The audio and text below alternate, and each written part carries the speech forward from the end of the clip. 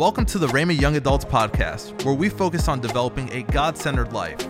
We're so glad you are here, and our hope is to see young adults grow and take steps in their walk with God. We hope you enjoy this message.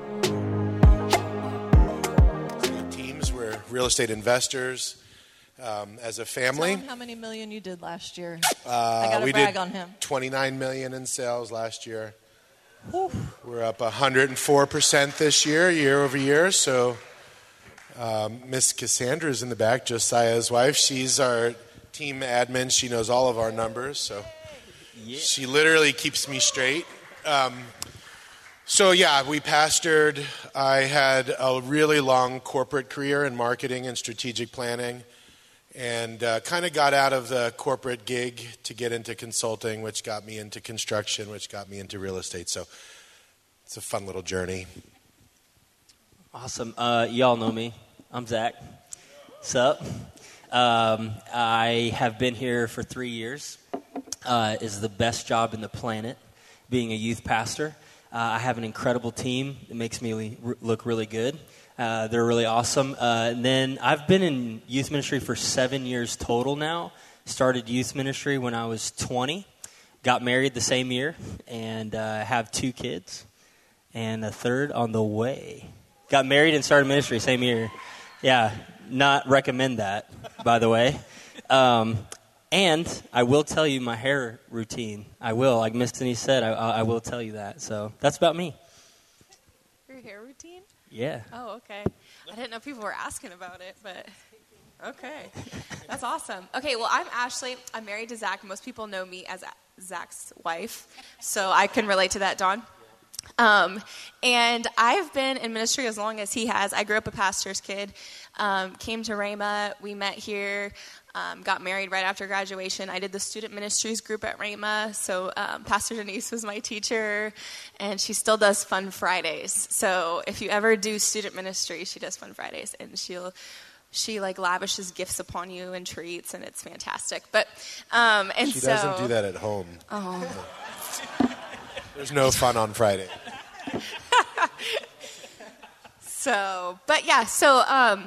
Been here at RYA back for 3 years since 2020. Obviously a mom of 2 kids. We have a third on the way.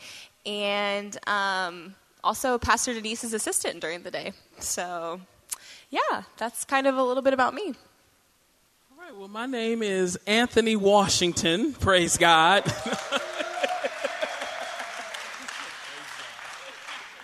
And I have probably been in music ministry, I would say all my life, but really seriously, here at RYA the last 11 years, being super involved with the music department. I get to travel with the Hagans on the road and assist them and do the music and do whatever else they need me to do on the road. Me and my wife, we've been married for almost 5 years. We met here at RYA. She saw me singing and just could not resist and hold back. Praise. You know, she's like, who's that fine chocolate teddy bear up there on the stage? I'm just kidding. I'm kidding. And we're just excited to be here and be a part of all that God's doing here at RYA and around the world. So as you guys can tell, my name is Kadeen, and I'm normally the person in the back. But I will tell you the truth about the story at a later date of what really happened. But right now, I've actually worked at RYA in the admissions department. I worked in the accounting department. And then right now, I'm currently working as a project manager at a digital marketing company. And like he said, he's answered all the questions. But I'm normally the person behind him. But I'm glad to be out here today. Yeah.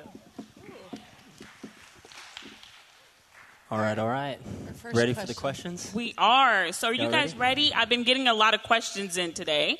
So we're going to start off with our first question that we have. And it's, what is the best book or advice that helped you practically in life so far? So a book or advice. And I'll start with Miss Denise and Dawn.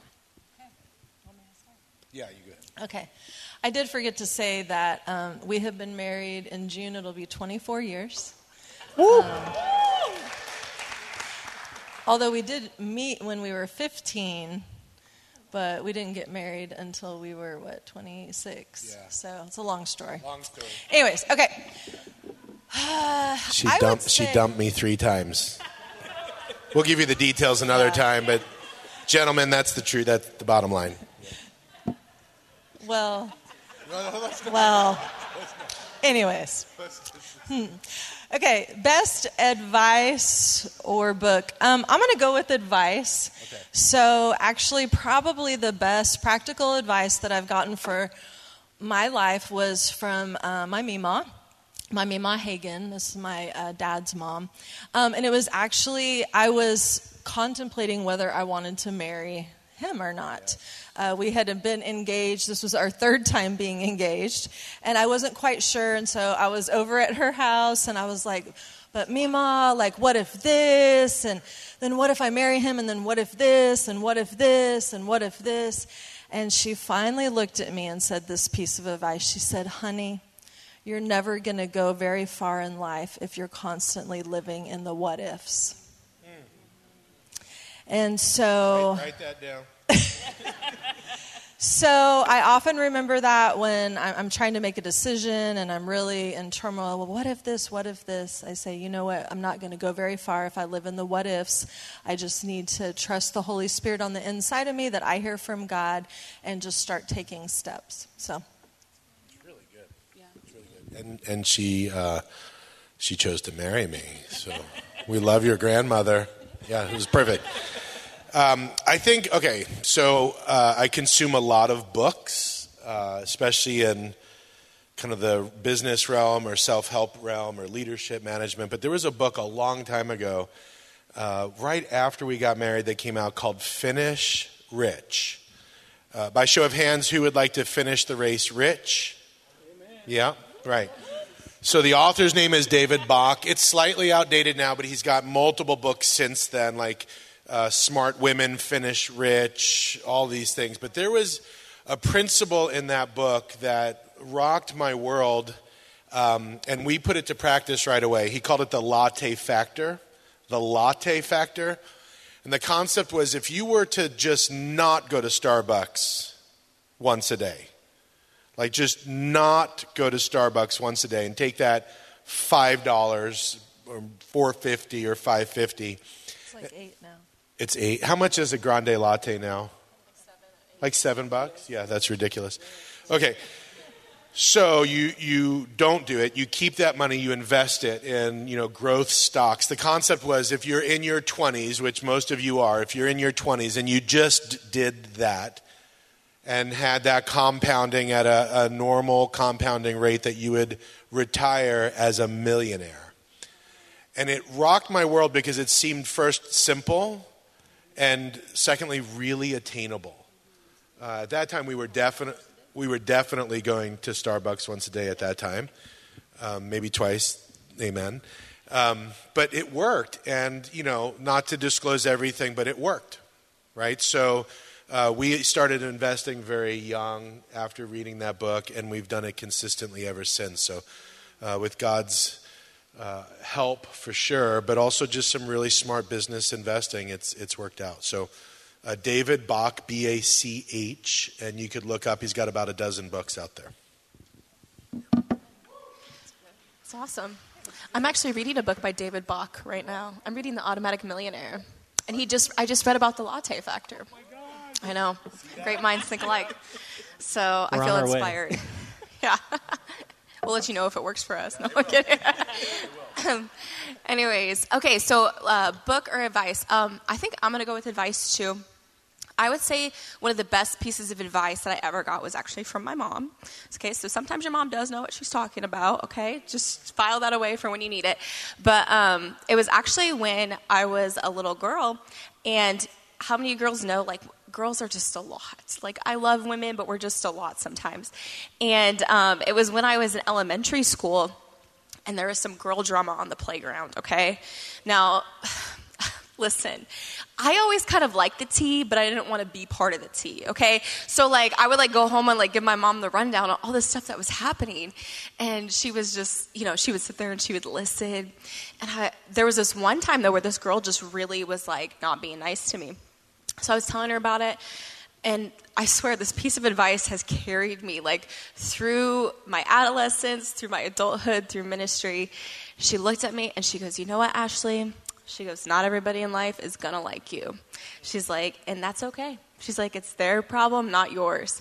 And honestly, if you can truly get that like down in your heart, it's super freeing because, I mean, another way to say it, you could be the ripest, juiciest peach, and there's going to be someone that doesn't like peaches. Like, you know what I mean? So never compromise like who you are as a person to make friends. Like, of course, that doesn't mean you can't like grow in your people skills or just your self-awareness, but like who you truly are, who God made you to be, like it's okay if not every single person you meet is like your number one fan. So it's really good. So many comments I want to make after the peach comment, but this is I thought about it. I'm going to keep it PG. So to me, I'm going to go with the greatest piece of advice I think that I ever got was someone told me that you have to learn to love without expectation. And I realized how in the natural, how truly impossible that is. You cannot do that in the natural. To truly love somebody, to lay down your life for somebody, even those who do you wrong, even those who despitefully use you, and to actually truly love them and see God's plan and purpose for their life, and to love them and serve them without expecting them to treat you in any way in return. That if you could truly love like that, you would be successful in life. And so I think the greatest lesson I've learned is in every situation. It's carried me through so many situations that if I could just truly love people the way God loved them, I would love without expectation, with nothing in return, because that's what God did with us. So Okay, so, I don't read a whole lot, but but there is a book that I did read that really was impactful to me, and it was a book called Boundaries. And one of the things that it talked about in that book is it's okay to say no. Yeah. And sometimes you're striving, always wanting to please everybody, but as you're saying, you just ain't gonna do that. So learning to say no and not feel guilty about it. It's okay. And so I feel like that was one of the things that helped me just in my life, because with my personality, sometimes I just want everybody to be okay with my decisions, and I want everybody to like my decisions, but just learning to be like, no, so. That's good. That's really good. Henry Cloud and John Townsend. See? Thank you, Mr. Yes, go ahead. Oh, that's awesome. So I would go with an advice. It's kind of along the same lines as Ashley. It was from my dad, and he was kind of like, I don't know if he got it from somewhere, but he kind of quoted it to me and was like, hey, if you want to have the most unhappiest life, try to please everyone. So it's something that kind of stuck with me. It's kind of rule of a thumb, when you go into people pleasing or you want to make someone happy, it's kind of something that stops me and be like, hey, you know what? You can't please everyone. Be your authentic self, be you, and that's it. So I thought that was good advice from my dad. So we're about to get into all of the great questions. So I'm going to start off with here. We got one that says, what is the best way to ask someone on a date? In a serious way, even with an age gap. Now, I don't know how big the age gap is, but there's an age gap. Oh, specifics. I don't know, but that was the question. You can answer that differently. So anybody want to jump on that question? Go for that, Miss Denise. No, Dawn. I've never asked anybody out on a date. No, Dawn. Me. Come on. Dawn. Sorry. I feel like there were too many variables in that question. Dawn. The age gap freaked me out. I don't like how big an age gap. Right. Yeah. Younger or lower? It doesn't say. Do you want to go? If you're an old creepy guy asking out a young girl, is that the question? I don't know. Yeah. They said it's an age gap, so let's change it. Maybe we can go to tips for an overthinker. Hold on. I want to go back to the first one. All right, okay. I want to go back. In order to answer this, listen, okay, I'm old school. So one thing I see a lot today is a bunch of guys coming up to girls asking for Snapchat or things I'm like, that's not it. If you're looking for a mature relationship, Like, guys, I'm just trying to help you. Show the woman that you're man enough to come up to them and say, hey, I'm just wondering, no pressure, but I would love to take you out for coffee sometime. That just like shows you, number one, the maturity and the intention that you want to get to know someone, not really just get pictures from them and try to hang out later. You know what I'm saying? Like you have good intentions when you can get up, go in person, face to face, and just be confident. Guys, like be brave, like 5 seconds of boldness, okay? Just take that in. And what's the worst? They say no, all right? And then there's 1,000 millions of other fish in the sea, okay? You just move on. Thousands and millions of fish in the sea. I love, you said the word intentional. I think that's key. Like, be intentional about it. And then show some honor. Like, if you're getting bold and asking, I'm talking as a guy, asking a girl out, like, put some thought into it. Like, do something where they can see your intention of just being honorable to them and respecting the time that you're going to have together. Not just, hopefully we can have a conversation over coffee and I don't even know what I'm going to talk about. I hope it's the best conversation we ever had. That's pretty lame. I think you got to go into it like with some intentionality to make it special, not just a waste of time. That's awesome. So we're getting a lot of dating questions. So a lot of people want to know about dating and relationships. So we have a question that says, how to know you have peace about a relationship and that you are making the right decision. Yeah. All right. I'll take that. So, how to know that you're making the right decision. First of all, let me just dispel this myth out there that there is one right person for you. Okay, let's take the pressure off. All right, because let's think about this logically. Just do the math, right? Like, what if, you're here in Broken Arrow, Oklahoma, and the one person for you is in Sheboygan, Wisconsin, and you never go there. I use that town all the time when I speak. I always say Sheboygan. That's awesome. And you never go there, And then what if they meet somebody in Sheboygan and now that was your perfect person and now they've taken somebody else? It just mathematically doesn't work. So take the pressure off of yourself. There's not just one perfect person. I think that there can be many different people for you. Probably some are better choices than others. But really, first of all, of course, seeking the Lord, the Holy Spirit, and making sure that you don't have a check on the inside about something. I would say, number 2, the more that you can have in common, the better. Because celebrating in June almost 24 years of marriage, there's a lot of ups, there's a lot of downs, but the one thing that is consistent is having the things in common and really truly being best friends. That gets you through a lot. If you don't like a lot of the same things or don't, enjoy the same food or going to do the same things, it's going to be pretty difficult. And then making sure that you have somewhat of, common goals in whatever you want to do in life, whatever you envision your life looking like. Of course, the road is winding and that can change, but making sure that your life goals, match. So that's what I would say. Also looking for potential. Yes. I feel like I see a lot of young people have expectations of someone that's been in, like a guy that's been in his career for 20 years, but the guy's only 20, right? So there's a lot of expectations that are put on women that they would be able to do so many things that, they're still just 20. So what I feel you're looking for when you say, is it right, is the potential there. Are they appropriately taking care of their business at their age, at their level?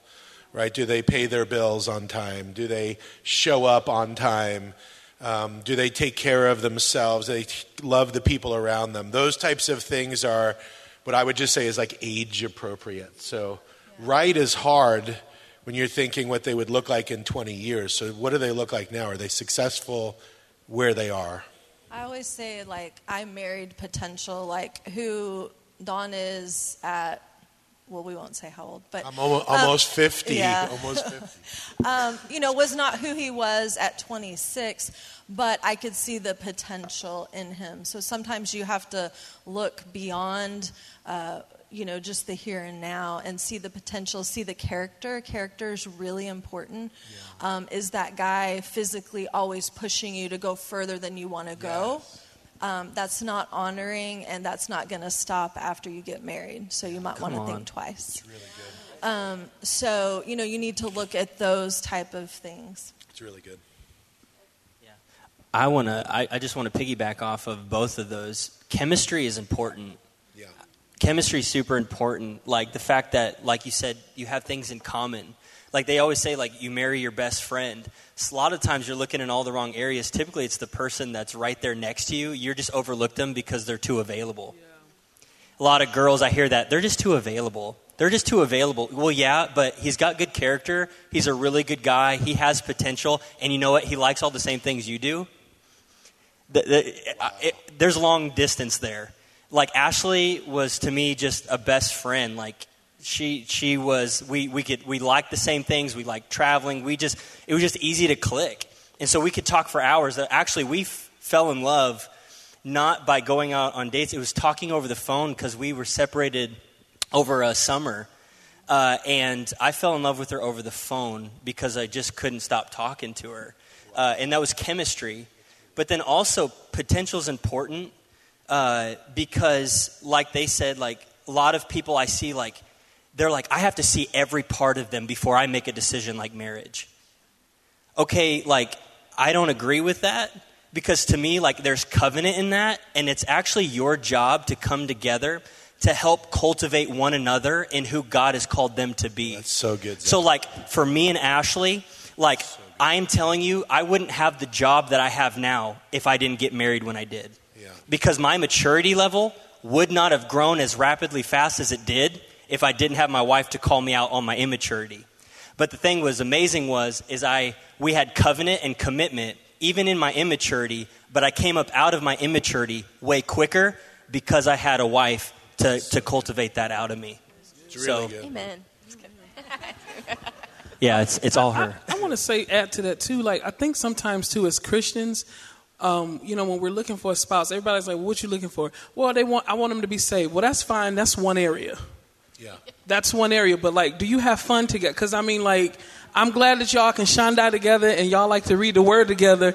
But like, do y'all have fun together? Are there other things? And so I think sometimes Christians over spiritualize this whole dating process, and it's collecting data.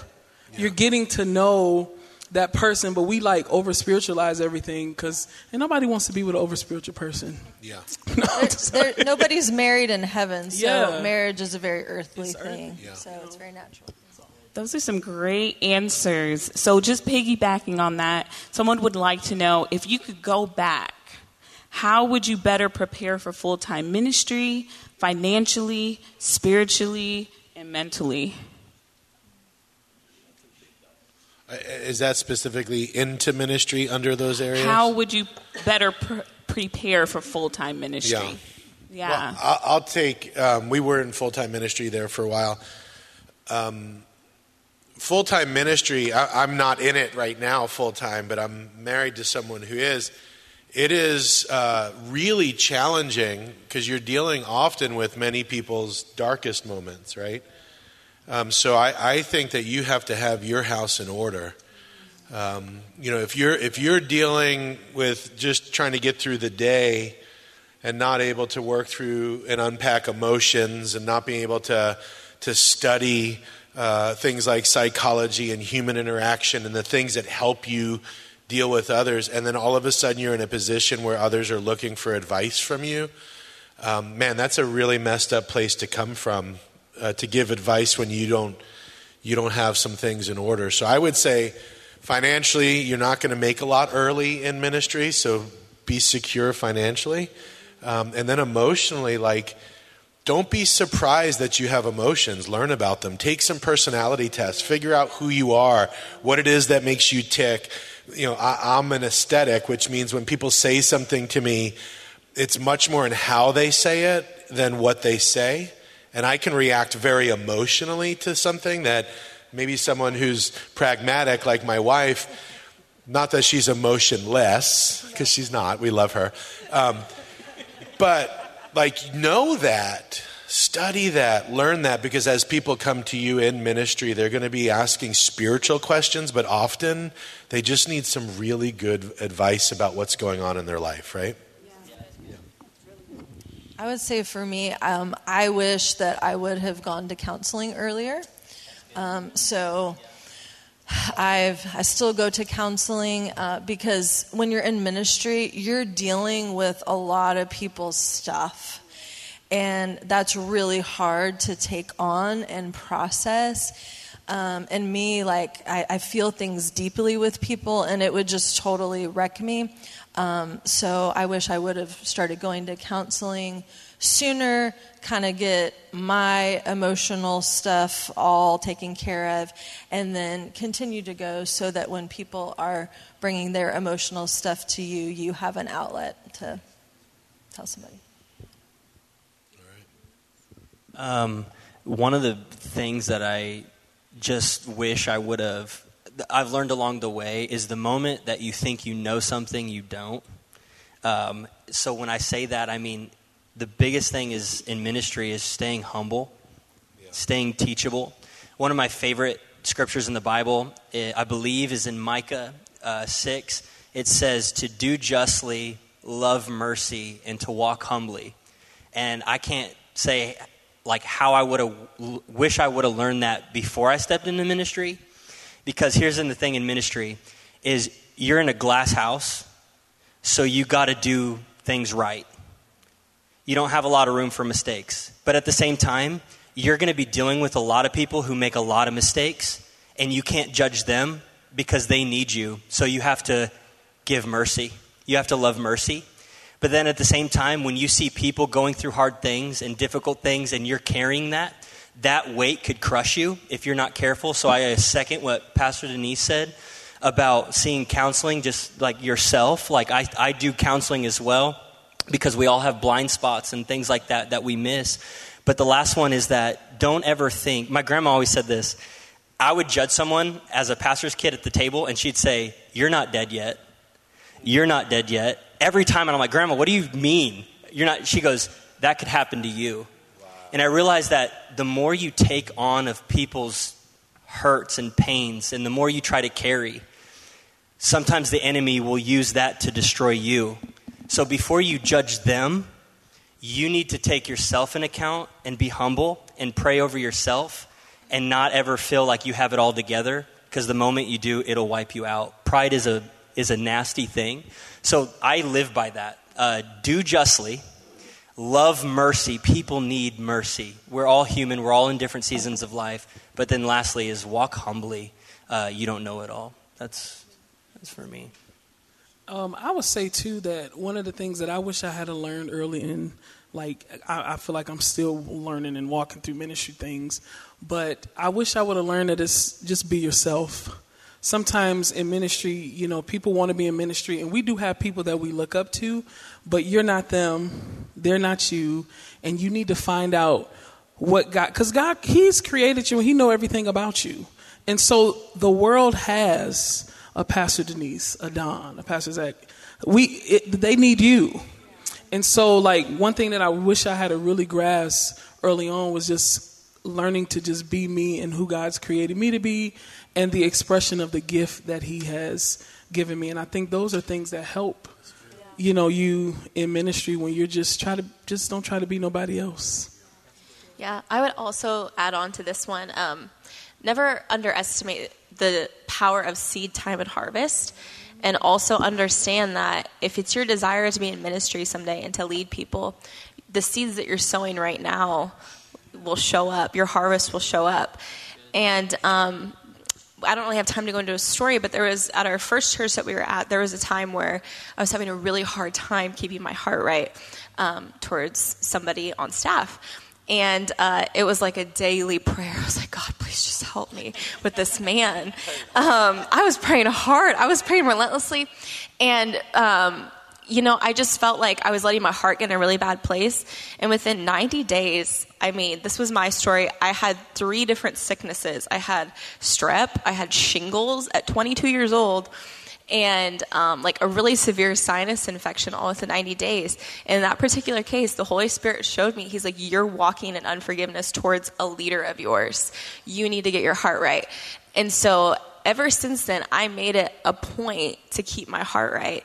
And it's easier said than done, but at the end of the day, people in ministry are human. They're human just like, you guys are human or anybody. And you have to give them grace, but you also just have to just stay in your lane, so to speak. Like, check your heart on a regular basis so that God can use you to the fullest effect, which is what it's all about. So that was awesome. Those were some helpful tips.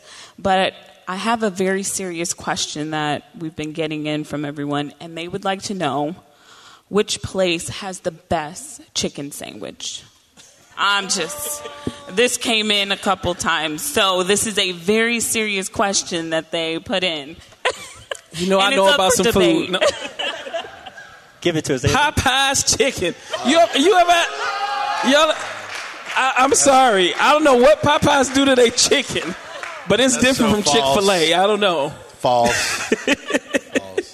God's chicken is the best Chick-fil-A. chicken sandwich. Chick-fil-A. Chick-fil-A number 7. It's God's number. It's been pre-blessed in the back. It's sanctified, anointed chicken. They're closed on Sunday, man. No, but on a serious note, I do have a question that someone asked, and they said, how do you be vulnerable and express your emotions to your spouse or in friendships and relationships? How are you able to be vulnerable? I don't think it's easy. I'm just thinking about our relationship. Every year we just get better at it. I think I was saying something about this earlier, but you wouldn't be good at a career unless you studied and learned how to do that job, right? And it's the same thing with marriage. Marriage is hard. Relationships are hard. And they don't get easier. The relationship doesn't get easier after marriage. I think it gets harder. And so, if anything, I would say to be vulnerable, you have to be willing to be hurt. That's a huge thing. So vulnerability and protection are opposites. So if you're willing to protect, if all you want to do is put a wall up and never get hurt, you'll never be vulnerable. And I think this is going to sound funny because I'm in real estate, but when I meet someone who's getting married and they want to buy a house, I have to tell them about something in the state of Oklahoma. It's very unique in Oklahoma. We're called a common property state. So the state of Oklahoma says if you own a home together, you don't own it 50-50. That's weird, right? You would think you own it 50-50. In the state of Oklahoma, you own it 100-100. That's weird. That's so different in the thinking, but I think in vulnerability and that kind of thing, it's the same way. You have to be 100% open in order to be vulnerable. And you're going to be exposed in doing that, and you're going to get hurt. The truth is, Denise was vulnerable with me, and I said things I shouldn't have. And those leave scars, and that leaves marks that take long time to work through. And vice versa. I mean, there was times when I'd be vulnerable, and there'd be a little dig or a little comment that really hurt. But I think it's, first of all, a great question. Like, to want to be vulnerable is a really good mindset and a good place to come from. But it's not easy, and the only way you get there is if you're willing to go 100% in, not just test the waters, not just try a little bit of vulnerability. That's really good. Yeah, that's really good. So just tagging along with the vulnerability, someone would like to know, when is a person ready to start dating? That's their first question. And the other part is, should you be going on dates if you're not ready for marriage? Wow. It's a double question. Okay, well, I don't know how to tell somebody when they're ready to date. I don't really have an answer for that. Right. But should you be going out on dates if you're not ready to get married? Yes. So the only way to get ready for marriage is to be around the opposite gender and go out on dates and find out what you don't like in a person, qualities that you don't like, and qualities that you do like. It doesn't necessarily mean that you're ready to marry at all. But if you never get out there and date, how are you going to know if certain things get on your nerves? Or, oh, I didn't know that I would like this quality, but I really like this quality in a person. So that's really good. I think this is just advice. I think it's just personal preference, but it could help somebody. When you're reading in the book of Genesis, when God gave Adam Eve, I remember the one time I was talking to somebody, what did God give Adam before he gave Adam a partner? And I remember God showed this to me. It was 3 P's that God gave Adam before he gave Adam a partner. First, he gave Adam a place. Then he gave Adam purpose. And then he gave Adam parameters. Or we could say boundaries. And then Eve showed up. So to me, one really good thing is when you're getting ready for a partner, things that you should be looking at is, where has God placed me? Get rooted, get grounded. What is my purpose in this place? Okay? And then when you're walking out your purpose, start building, like Anthony said with the book, boundaries or parameters. Things, that God or the Holy Spirit is telling you to do and what not to do. And you focus on that, and I believe that what we see in there in Genesis is God says, okay, this person's ready for a helpmate to strive and walk along them in what he's called to do. So that might help. But that's really good. Now, do you have any best tips of keeping boundaries within those relationships? Like any tips of boundaries? I made out this whole list of boundaries when I was in high school and dating. But you have to communicate your boundaries, okay? So if you're in a relationship, think about the things that are like non-negotiables for you, okay? And obviously there's some areas of relationships where you're going to have to compromise, or maybe it doesn't turn out like you thought it would. But I think it's important to kind of have like those key boundaries that will keep you on the straight and narrow. And maybe not like on your first getting to know each other date, because that's just kind of weird. But as the relationship progresses, and you're we might be an item, you're spending a lot of alone time together, it's important to vocalize, I just want to let you know these are my boundaries and that's what I expect, and just communicate that. So I always like to say the spirit is willing, but the flesh is weak. And so I will always say, just don't ever put yourself in a compromising situation. Of course you want to be by yourself or be alone. But if they got their own place, come on. We just ain't got the Holy Ghost ain't got to lead us. Probably not going to be a good scenario. So just use wisdom and know yourself. Okay, you know what? That's too far. I can't tell you what your boundary is, because you can have a boundary that somebody else can't have. And so that's what I would say. I'm just saying. 11 o'clock, your voice get deeper, something happens. Your voice get a little low. I got to add in, I love what Dean Tad says. The music comes on. The music come on. Something happened. Dean Tad, I love at the beginning, when we were in school, Dean Tad said, you got to be careful. He goes, now some of y'all want to get together in your dorm room and you want to pray together. Right. Girls and boys, he goes, and then all of a sudden you're praying together, then you're praying and kneeling at the bed together, then you're in the bed. Right. And he goes, you got to avoid those things. I'll be very honest right now. When Ashley and I started dating, listen, this girl I was attracted to her. She was fine. And I was like, listen, I got to set up some boundaries. So what we said was, I had an apartment and we had rules. Okay, if she's over, we never go into the bedroom. Period. We're in the living room. We had roommates. We never go in the bedroom. But then also, we had a curfew. We had to give ourselves that because, listen, past 10, 11 o'clock, ain't nothing good going to come out of that. Why? Because I'm a man, she's a woman, and we're attracted to each other. It's natural, okay? Right. It's okay to have that, but it's good to communicate those boundaries, put them in place to keep yourself safe. So that's awesome. So what about for the people now that they're saying, okay, I have the boundaries up, so I'm going to stay single. What is the best way to enjoy singleness and submit yourself completely to God? Well, it's an amazing phase for that. Yeah. I think Paul talks about that, right? So I think a lot of single people don't have that mindset. There's a lot of people that are single that are just chasing, looking, wanting, always trying to find a relationship. But if you're really wanting to focus on deepening that relationship with God, you have more time than anyone in a relationship to do it.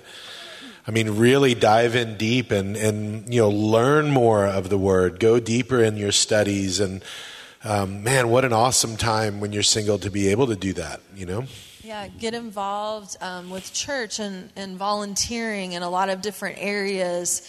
Might be a time to really broaden those gifts and talents that the Lord has been asking you to do. Maybe it's learning an instrument so that you can, serve on the worship team, or maybe it's learning like how to run a camera or a pro presenter. And just really submitting yourself to the Lord and saying, hey, how can I best help the church? So that would be a great thing to do. Love it. Yeah, I think for me, I was single for a long time. And I think some tips are like social media. If you're looking at things like weddings and marriage and all that kind of stuff, maybe you need to take a break from it and just meditate on things where you're at. Because sometimes when you're moved by what you see, you start wanting to do that, or it's always on your brain, or you see someone else getting married or someone else is getting engaged, and there comes in comparison, what's different or wrong with them compared to me, timing. But I just think just taking some practical tips and just cutting off things that are distractions that are going to cause you to think, well, why aren't I married? Why am I alone? Why am I by myself? And just think of it in a way like, I'm independent. I am by myself for a reason. I'm going to be better for my spouse for a purpose. So just speaking from experience, so you are not alone. You will get married. But I think we have another question that came in, and this is for Miss Denise. They wanted to know, what is one anchor moment, they use that terminology, that made you think God is for me? Okay, well, you must have been at a women's conference or heard my anchor moments. Oh, gosh, that is a big one. Okay, say it to me again. Say it to me. So what is one anchor moment that made you think God is for me? One of your experiences that you were like, God, you showed up. Like, this is you. Okay, I'm going to throw it way back, way back to the early 90s. Ooh. I'm going to throw it back to 1992. Really? When I was in college, all right? So this is going to sound so random, but it really was an anchor moment for me, and oftentimes when I feel like God is not for me, I go back to this moment. I really do. I was a freshman at Oklahoma State University. And let me just tell you, I was not living for the Lord at all. I mean, I was going to places, doing things that were not glorifying to the Lord at all.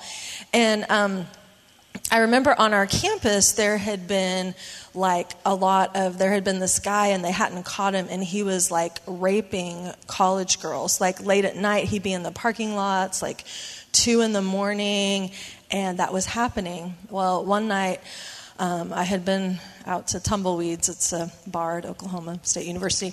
And, I should not have been driving. Let me just tell you this. I had been drinking. I shouldn't have been driving. It was not a good situation. They didn't have Ubers back then, so I had to drive myself home. And it was literally 3 o'clock in the morning, and I drove around the parking lot, and it was totally full. And I was like, oh my gosh, there's this rapist. Like, I'm going to have to park so far away. And my mind just I am freaking out. And even though I was not where I needed to be, I just cried out to God. I'm like, God, you've got to help me. And so, I knew the Holy Ghost. I had been raised in church. And so I heard the Lord say, drive to the front of the dorm. And I remember thinking, well, that's dumb. Like, I was just there. Like, there's not going to be a parking place. I drove there, and there was a parking place at 3 a.m. right in front of the door of my dorm. And I instantly knew that was an anchor moment for me, and I just broke down in my car, and I cried, and I'm like, God, even though I am sitting here like I'm drunk and I'm not serving you, you still hear me and care about me so much that you would do this. Good. And that has really been an anchor moment for me, that at times, I mean, we all mess up. Maybe, I don't mess up to that extent anymore, but we all miss it and mess up and can feel like, oh man, God, are you even there? And I go back to that moment that even when I wasn't doing what I needed to do, God was still there for me, and he never leaves me or forsakes me. Good. That's really good. Does anybody have any anchor moment they can think of that God showed up for them also, or? You're good? All right. Good. So on that flow, someone would like to know, how are you supposed to disconnect from a deep bond that isn't helping you build a relationship with God? So they didn't say if it's maybe a friendship or a relationship, but there's something that's keeping them away from stepping in maybe to a greater relationship with God. I mean, the first thought I have is it's either like some kind of addiction or something like that, or a relationship, a person or something. So one thing is for sure, you can't do both. Like you can't separate and have separation and space and still be completely connected, right? And I see people do that all the time. One thing that you cool young people probably don't know about us uncool old people, not my wife, me. Like, I totally don't understand how you guys date now, right? Like this whole, talking? Don't even know what that means. Then there's the phase when you're not talking, but you are talking. And but you're not allowed to talk to anybody else. Yeah, you're exclusively you're not talking, right? can. That's the one that weird. freaks me out. Like, I don't get it, right? So here, I know it sounds funny, but it's true. Like, it's foreign language to me.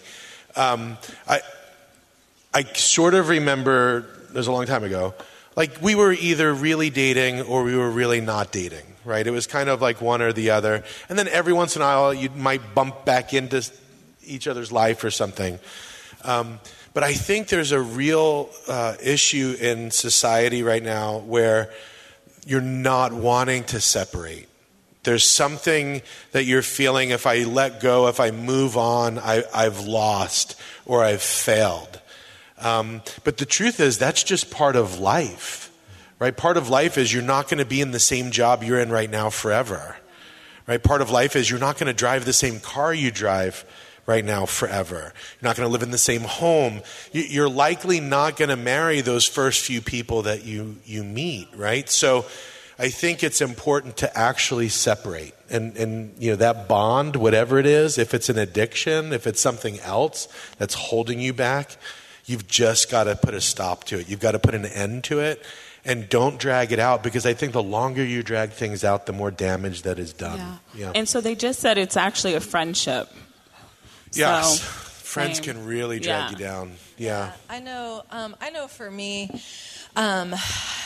there's different seasons, and God has different seasons for us. And I remember I had this one friend, and I absolutely loved being around her. We laughed. I mean, she's a great girl, nothing wrong. But the Lord was asking me to step up a little higher in my relationship with him. And, my friend just wasn't there. She wasn't doing anything wrong. She wasn't living in sin. She just wasn't there.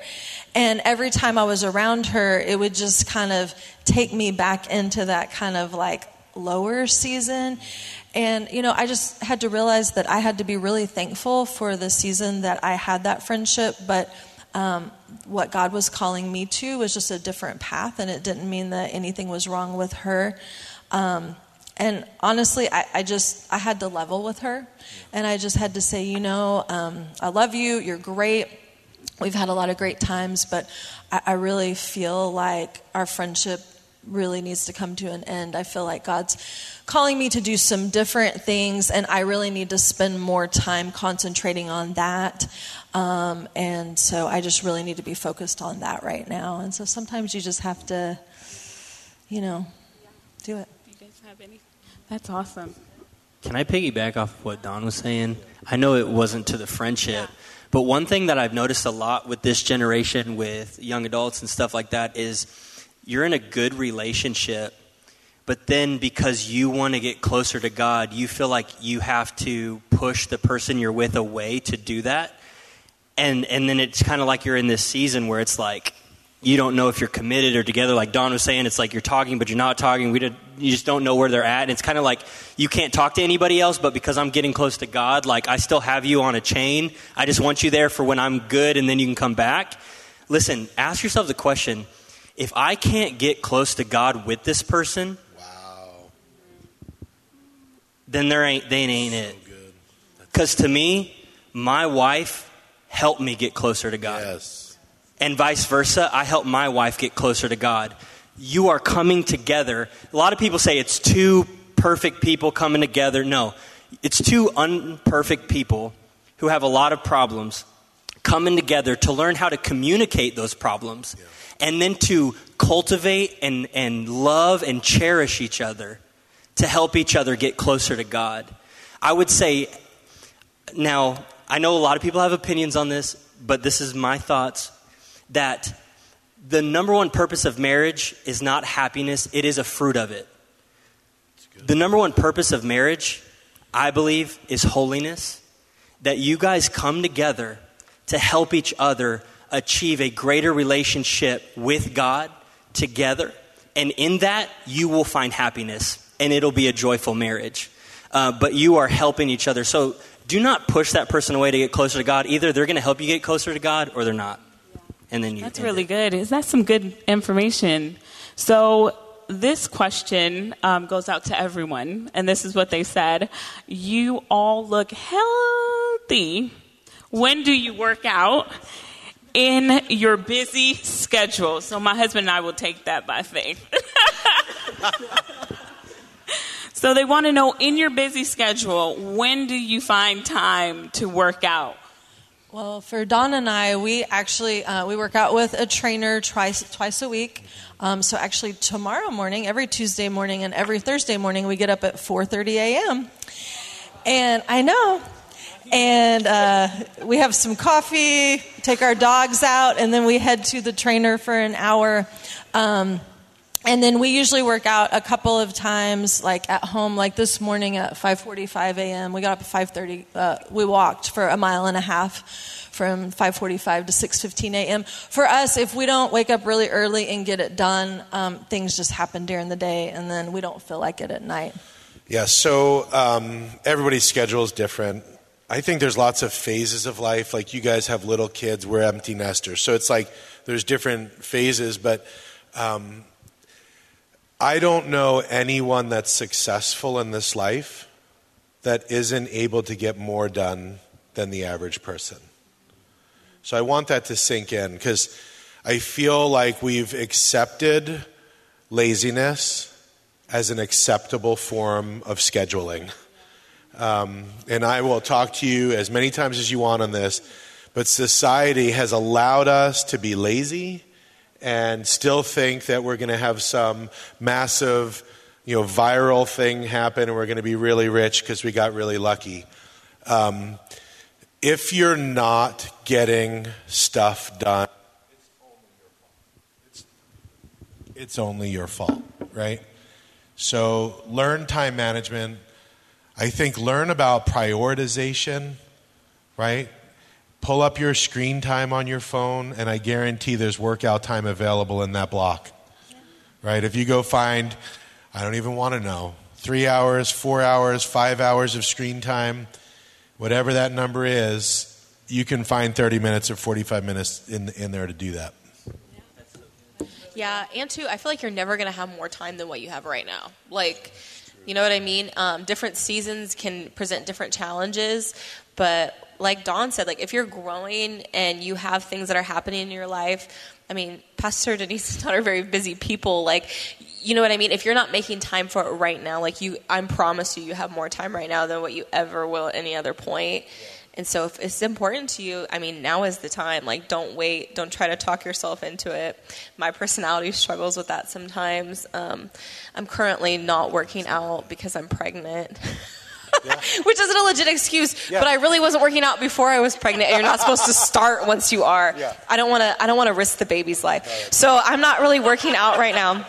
I'm doing what's best for my family, but seriously, I love you keep saying like you're like I'm convincing it's really good. Myself. Yeah, it's really good. But you will never have more time than what you have right now. So if it's important to you and your health should be important to you, you should absolutely prioritize it. There's a law of physics that says a body in motion tends to stay in motion, and a body at rest tends to stay at rest. Not a science guy, but it was one of those things I remember learning in high school. It's so true. If you ask any leader who they will give the most important project to, they're going to give it to their busiest person. Yeah. They're not looking around the room for the person that has the most capacity, the most available time. They're looking for the person that's already slammed, because someone that is slammed can fit in something important on top of being busy much better than someone who's laying around doing nothing all day. You can't get up to speed when you're not doing anything, right? So that's just a business guy talking. If you're coming to want to work for me, you better not have been playing video games all day, right? That's good. If you want to make a lot of money and come work for me, you better be moving before you come in the door, right? That's good. Yeah. That's really good advice. Y'all, I just drop down and do 50 push-ups before bed and then hop in. That's about it. I do. I have a pull-up bar. Do a few pull-ups before bed, do a couple push-ups. I can't do a pull-up. In this season of my life, I tried to get up at 4:30, and I was going to a gym there for a while until, when I get home from work, because of this season, it's all about seasons of life, really. When I come home from work, I've got two small boys that want to wrestle from the moment I get home to the moment they go to bed, and they fight bedtime, and you get them in bed, and you help clean up dinner, and then finally, you and your wife have 45 minutes to talk after a whole day, but then you fall asleep talking because you're so tired. And I quit going because I was waking up at 4:30 and I was on my way home. True story. I fell asleep 30 feet driving from my driveway and smoked my neighbor's mailbox. And that wasn't my proudest moment. That was his last morning going to the gym. I was done. I was like, no, you can't. That was my last morning working out. And then I bought a $15 home gym pull-up thing. And I do that right before bed, do some push-ups, hop into bed. That's what I do. That's awesome. So we're going to start wrapping things up. We have one final question. Everyone wants to know what's on your playlist. So what is one favorite Christian song that you're playing right now when you jump in the car? What's your go-to song? Do you got one? Mine's is Jireh, but like the remix with Limo Blaze. And so I put that on and like I'm jamming all the way through. That's like my go-to. Does everybody know that one? Okay, good. So? Okay, for me, my current song that I really is go-to is Breathe by Maverick City. Ooh, that's a good one. That's a good one. Anyone else? Yeah, so I have what's called chronic lyricosis. So I love music. I just don't remember anything about music. I was the guy that would sing at the top of my lungs, but the wrong words. Yeah, but there is a song, and I know it's been really played, but man, when I hear it, it actually still makes me cry every time, and it's The Blessing. And there's specifically one line in that song. So as you get older, I think there's certain things that hit you different, but there's that line that's talking about generation after generation. Someone help me out. How does it go? Generations, yeah. And your children and their children. Oh, goodness, y'all. Because I want so badly to leave a legacy for my kids and their kids. So my why that gets me up in the morning is that generations that I'll never meet were impacted by my efforts. And so when I hear that line, it blows me away, right? Yeah. Anyone in Pastor That's Zach? fire. Y'all need to write that down. Yeah. You need to write that That's down. good. A song that I've been kind of, I'm an old school kind of a guy. I like the old stuff. I'm just old, but but there's a song, "The steadfast love of the Lord never ceases. His mercies never come to an end, for they are new every morning, new every morning." Reverb. Great is thy faithfulness, O Lord. Great is thy faithfulness. And I just think about how sometimes we're so unfaithful, but he's still so faithful to us. So that's been my jam. That's good. Ashley, do you have one favorite song? I have two. I have like a praise song that I like play out until I just can't anymore, and then I have like a worship song. So my praise song is actually one off of Israel Houghton's newer album. It's called "Wrong About You." I don't know how many people have heard it, but the whole song is like about like what you think about God. Like, I used to think that you were angry, that there were conditions to your mercy. If I'd work hard enough, that you would save me. And the whole song, like the chorus is, "I'm so glad I was wrong about you." And it's kind of got like this folky tune to it, and it just makes me happy. So I listen to that a lot. My boys love it too, and they always ride with me, so they have to like my songs as well. But I would say another one that I just really like right now is "Endless Praise." So it's a really good one. I'm on her with that, with "Endless Praise." Another glimpse of glory. I sing once more. It hits me every single time. But the other one that I have regular is the "Lord, You Are Good."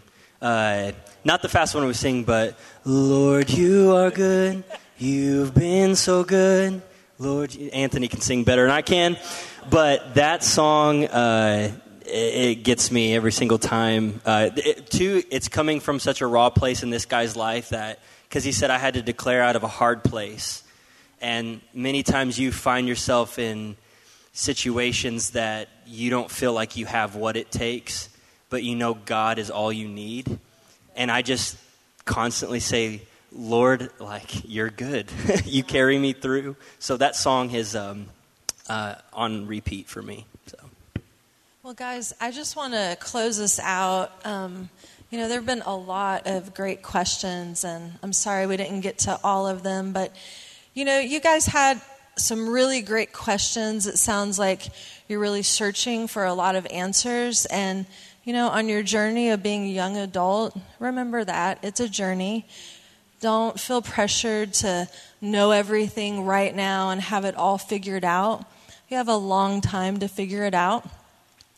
Just every day, endeavor to wake up and say, "Hey, God, it's you and me today. We're on this journey together. Help me to be sensitive to the Holy Spirit on the inside, and help me to do what you want me to do and go where you want me to go and say what you want me to say." And as long as you do that every day, I promise you, you're going to be okay. Yeah. You're going to be okay. So let me pray for you really quick before we go. Heavenly Father, we just thank you for every single person in this room, Lord. We just thank you for how precious that they are to you. Thank you, Father, that you love each of us so much that we can never comprehend how much that you love us, how much that you care about us. And Lord, just help us to remember each and every day that we don't have to do it alone. We don't have to figure it all out, that you are with us. And Father, whenever we are weak, that's the best possible scenario, because that's when your strength kicks in. And Father, help us to daily remember just to check on the inside with the Holy Spirit. And Father, give each of these young people here wisdom and knowledge, Father, just beyond their years. You said that if we lack wisdom, to ask, and it shall be given unto us. So we just ask you for each individual in here, Father, that you would just give them wisdom beyond their years to be able to accomplish the plan that you have for them. And we thank you for it, Father, in the name of Jesus. Amen and amen. All right, Zach.